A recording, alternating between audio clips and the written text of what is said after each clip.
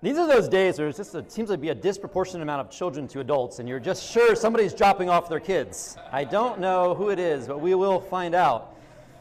Good morning, everybody. Good to see you. Thank you for joining us at kind of post-Easter time. I know a lot of people like to take that Sunday off, but we're glad you're here.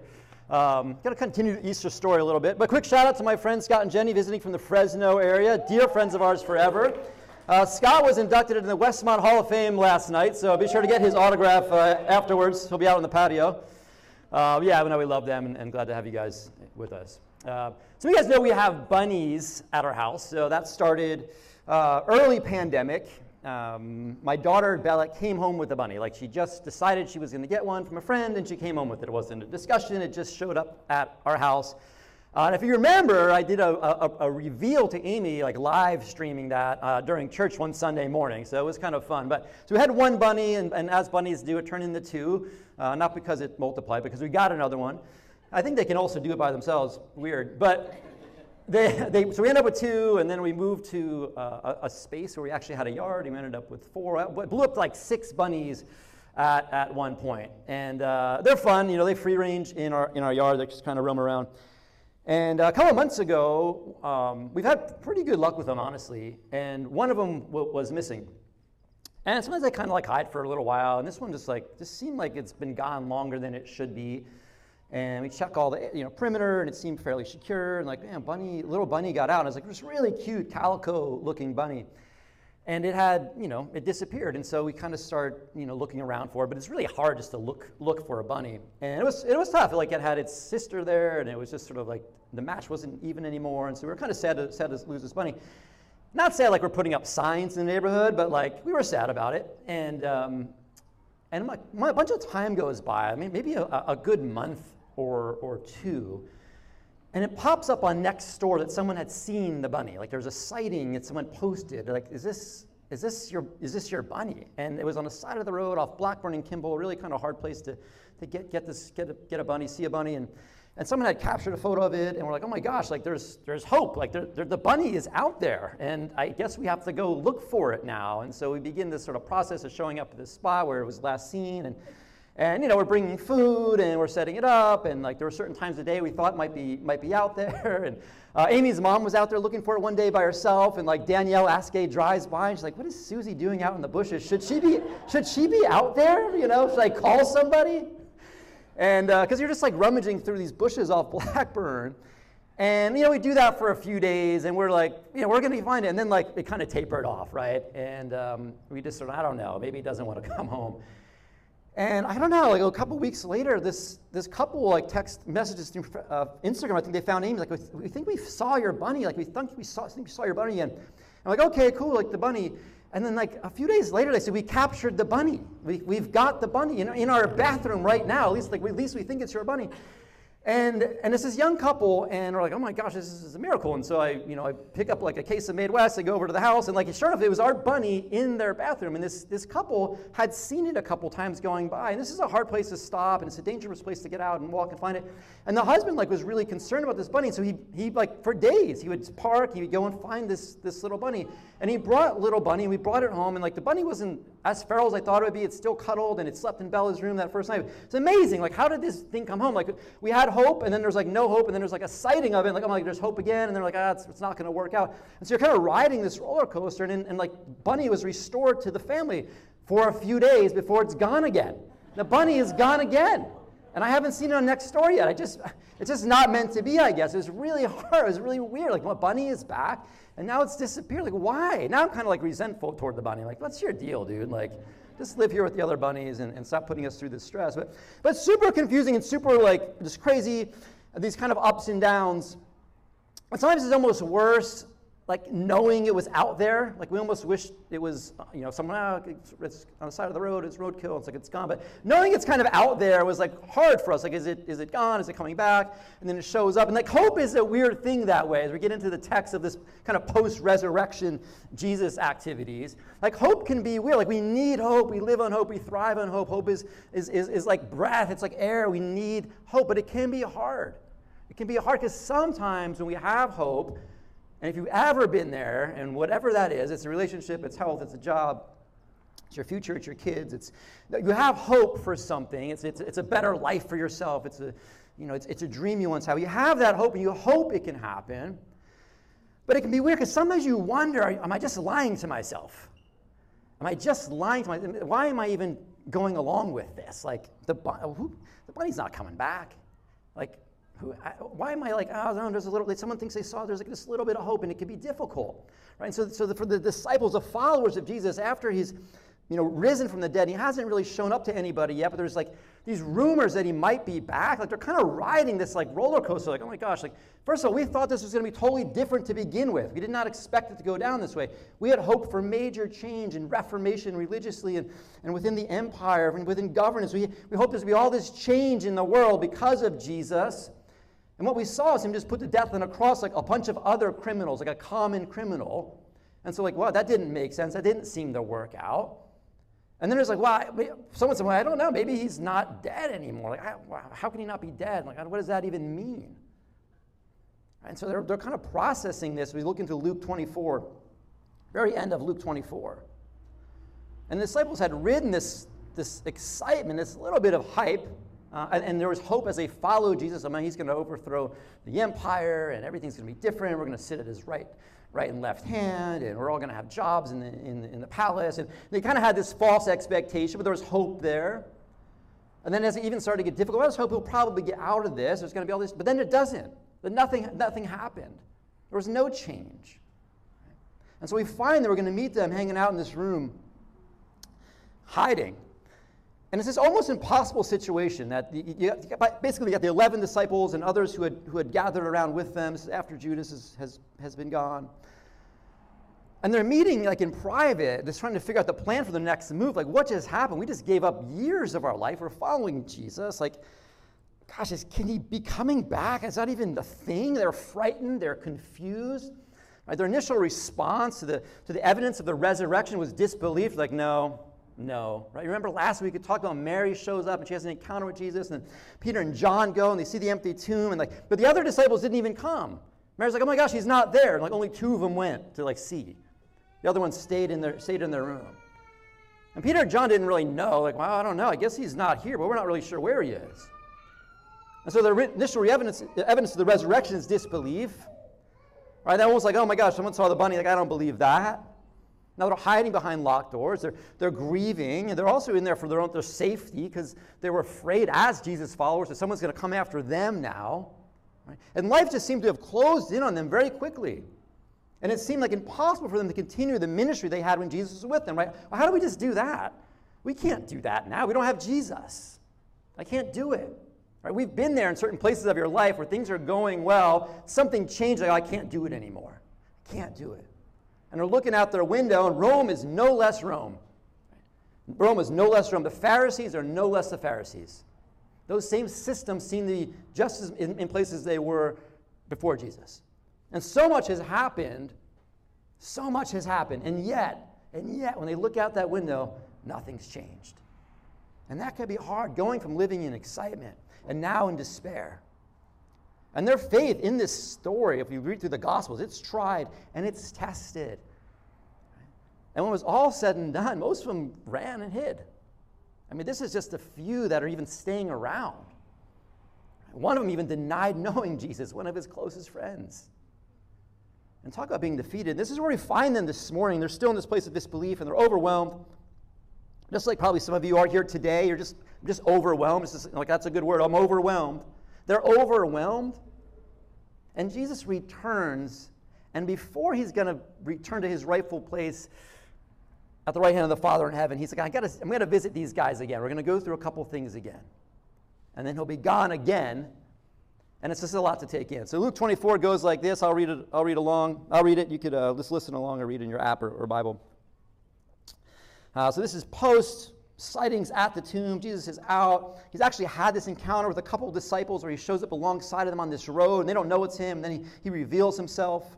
And so these 2 disciples in verse 33 said they got up after encountering Jesus, returned at once to Jerusalem. There they found the 11 and those with them. So there's this assembly of disciples and Jesus followers in this home. And it says, they said, it's true. They walk in his room, it's true. The Lord has risen and has appeared to Simon. Then the two told what had happened to them on their way, how Jesus was recognized when he broke bread with them. So they have this encounter like, it's true, it's true, it's true. I know we've heard it, but it is true. And so they're all talking about it. It's like, can it be true? Can it be true? Verse 36. While they were still talking about this, Jesus himself stood among them and said to them, peace be with you. Peace be with you. They were startled and frightened. In the Greek, startled is really more like terrified or frightened. So it's like they were terrified upon being terrified, thinking they saw a ghost. He said to them, why are you troubled? Why do doubts rise in your minds? Look at my hands and my feet. It is me myself. Touch me and see. A ghost does not have flesh and bones, as you see I have. And when he had said this, he showed them his hands and feet. And they still did not believe it because of joy and amazement. And he asked them, do you have anything to eat?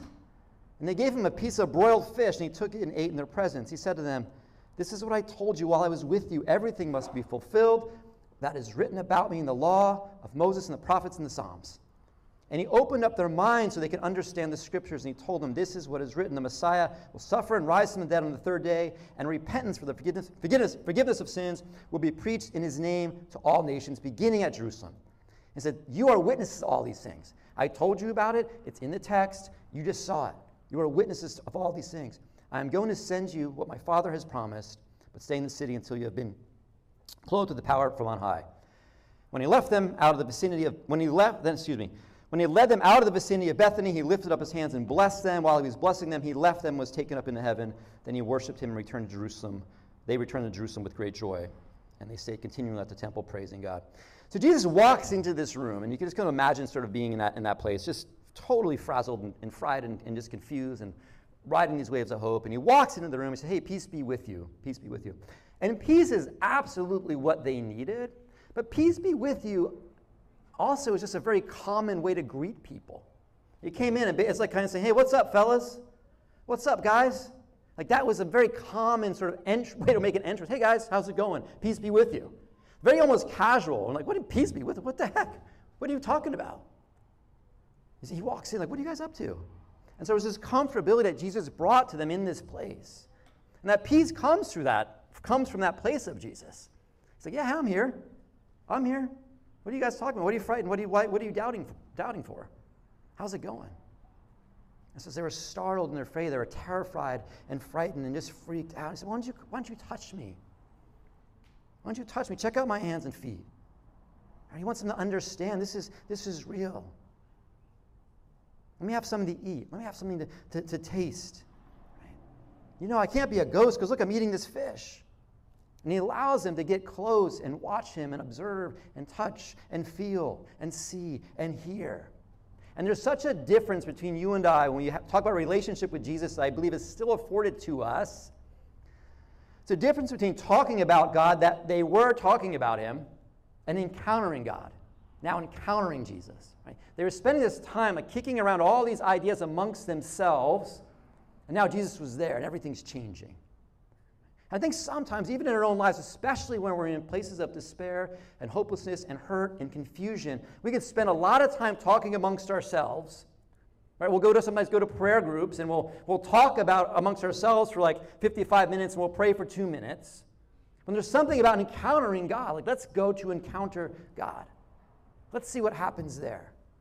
He said, why did doubts arise in your mind?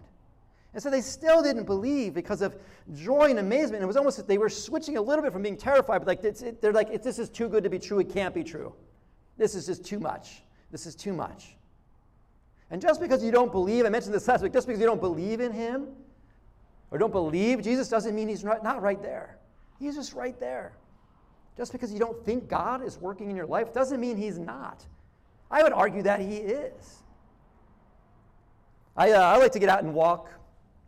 Or sometimes run, but more walk lately.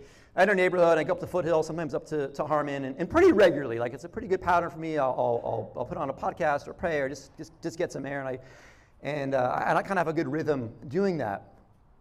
And I see one of our neighbors, guy Tom, an older guy, lives a couple houses away, and I see him walking all the time too. Usually when I'm driving by, he walks at a different time than I do, but I see him walking. And I'm coming back from a walk the other day in our cul-de-sac, and I walk by the house, and Tom's out there gardening, and he's just always out there gardening. He's always waiting for someone to come by and talk to you, right? He's just one of those kind of neighbors, which is great. I love Tom. And he's out there kind of doing his thing, and I walk by, and we just start chatting and, kind of making small talk and touching base. And he's like, oh, did you go for a walk? I was like, yeah. He's like, yeah, I'd like to get out there, as much as I can. And he's like, oh, how often do you go? I'm like, I don't know. I mean, I wouldn't say every day, but like pretty often. He's like, I never see you. And I was like, I go out like every day, Tom. Like, what do you mean you never see me? He's like, I never see you. But he was kind of like, I was like, but he's like, ask me, what streets do you go on? Like, I'm like, Tom, trust me, I go for walks. Or I don't, whatever, But he was kind of real interested because he's like, I know I go for walks, but I don't ever see you going for walks. So how do I know you go for a walk? We have this funny discussion. We kind of make a joke about it. But I almost wonder sometimes when we think about, our relationship with God, my relationship with God, your relationship with God, and many times we're like, I don't see God doing anything. And you hear from the front, like, God is moving. And we sing these songs, like, man, God is doing stuff. He's alive and active, and there's revival right in our midst. And you're like, I don't ever see God doing anything. I haven't seen that. God's like, oh, I'm totally doing stuff. Like, I never see you. God's like, yeah, I totally am. Like, oh, it's funny. I never see you do anything, God. And God's like, that's funny because I do it every day. Right? We just miss out sometimes. Jesus is like, I'm here. Trust me. Oh, this can't be happening. Yeah, it is happening. It is happening. Touch me, see me, hear me. There's an invitation. There's always about invitation. Jesus is about invitation, getting closer to him, getting closer to the Father. He's going to give them the indwelling Holy Spirit. Let's get closer. Let's get closer. There's invitation to come closer. And they begin to worship him, and he goes through this illumination of the text and the scripture, and he opens their mind. Right? Sometimes we need that prayer, like, God, just open my mind to the scriptures. Right? He's like, all right, let's go to the scriptures. Let me help you understand this. And he leads them through this process of touching and feeling and experience, and also the text. Let's go back to the word. Let's understand the text. This is what he did for the two disciples on the road. Opens up their eyes and their mind to the story of God through the Old Testament. And he blesses them, and he returns to heaven, and they start worshiping. And they looked upon Jesus, and they reconnected. And I love just a couple things. We'll close out actually probably just a few minutes. But Jesus encountered them where he was at. Now, he saw them in a place of panic, and he's like, what do they need? They just need me to kind of come in here and be chill. Hey, peace be with you guys, right? And he turns their panic into peace, and this is what Jesus offers. He will always offer this. He will turn your panic into peace, right? Whatever that panic is, he would love to turn that into peace. Turn the panics into peace. And they're confused. They don't know what's going on. They don't know where to go next. Let's reach, close the door. What's happening out there? Could be. No, I don't know. Someone coming in. It's hot in here. But he turns the panic into peace. So he offers that. Remember, he offers that. And they're confused, and Jesus will always turn confusion into clarity. He will bring clarity to those places of confusion. He wants to bring comfort in those areas. This is it. So when you're feeling these places, there's a lot of places we can go for help, and I'm for books and friends and people and counsel and all that, but there's also a guy named Jesus. So let's talk about that. I'm panicking here, Lord. I'm panicking. All right. Somebody said, just walking in. All right, that's cool. I get it. Peace be with you. I'm so confused. Oh, geez, hey, I get it. It's okay. I understand. I'm helping clarity to that. This is what he's offering. This is how he's starting them out. And what they thought was going to happen didn't happen. Right? Anyone ever been there? Oh, what they thought was going to happen didn't happen. That's life, basically. And how often is like, I didn't think that was going to happen. It was really hard, but it actually worked out better. This is going to be the story that's going to springboard us into like Acts. Wow, we didn't see that coming. Didn't expect the cross. Thought it was going to go differently. But now, actually, I'm beginning to understand this is how it's meant to be. This is going to go better. I've had so many conversations with people like, I lost my job, and it was the best thing that ever happened to me. Now, it wasn't when they first lost it. It felt like the worst thing. It was panic. It's confusion. It's terror. But then something else came out of that. Right? Relationships go this way, especially for those who are dating, and sometimes it's friend groups. He broke up with me, or we got close, or we stopped doing this, and it was the best thing that ever happened. Right? Sometimes your marriage goes through a really hard place. Really hard. And you end up in counseling. You know what? That's the best thing that ever happened. When you go to these places like, oh my gosh, like I'm panicking. There's so much confusion. Why is this happening? It wasn't supposed to be this way. And yet all of a sudden you get out of it and you look back like, oh my gosh, I'm so glad that happened. That's what Jesus can do. That's what Jesus does. And so as these guys are hanging out, they think it's over. Your worship team, you guys can come back up. And they think it's over, but the story wasn't over. I read this great quote from Orson Welles this week. It says, if you want a happy ending, that depends, of course, on where you stop the story. Where you stop the story. They had kind of stopped the story prematurely. They'd written off Jesus. So like, he's gone. The story's over. No, he's not done. The story's not over. Some of us have done that in our own lives. Like, well, yeah, I used to have that going for me, but now, life happened, and kids and bills, and, I'm too old, and whatever. You cut off the story. Jesus is like, I'm not done with your story. I'm not done. Why are you done? Why are you done?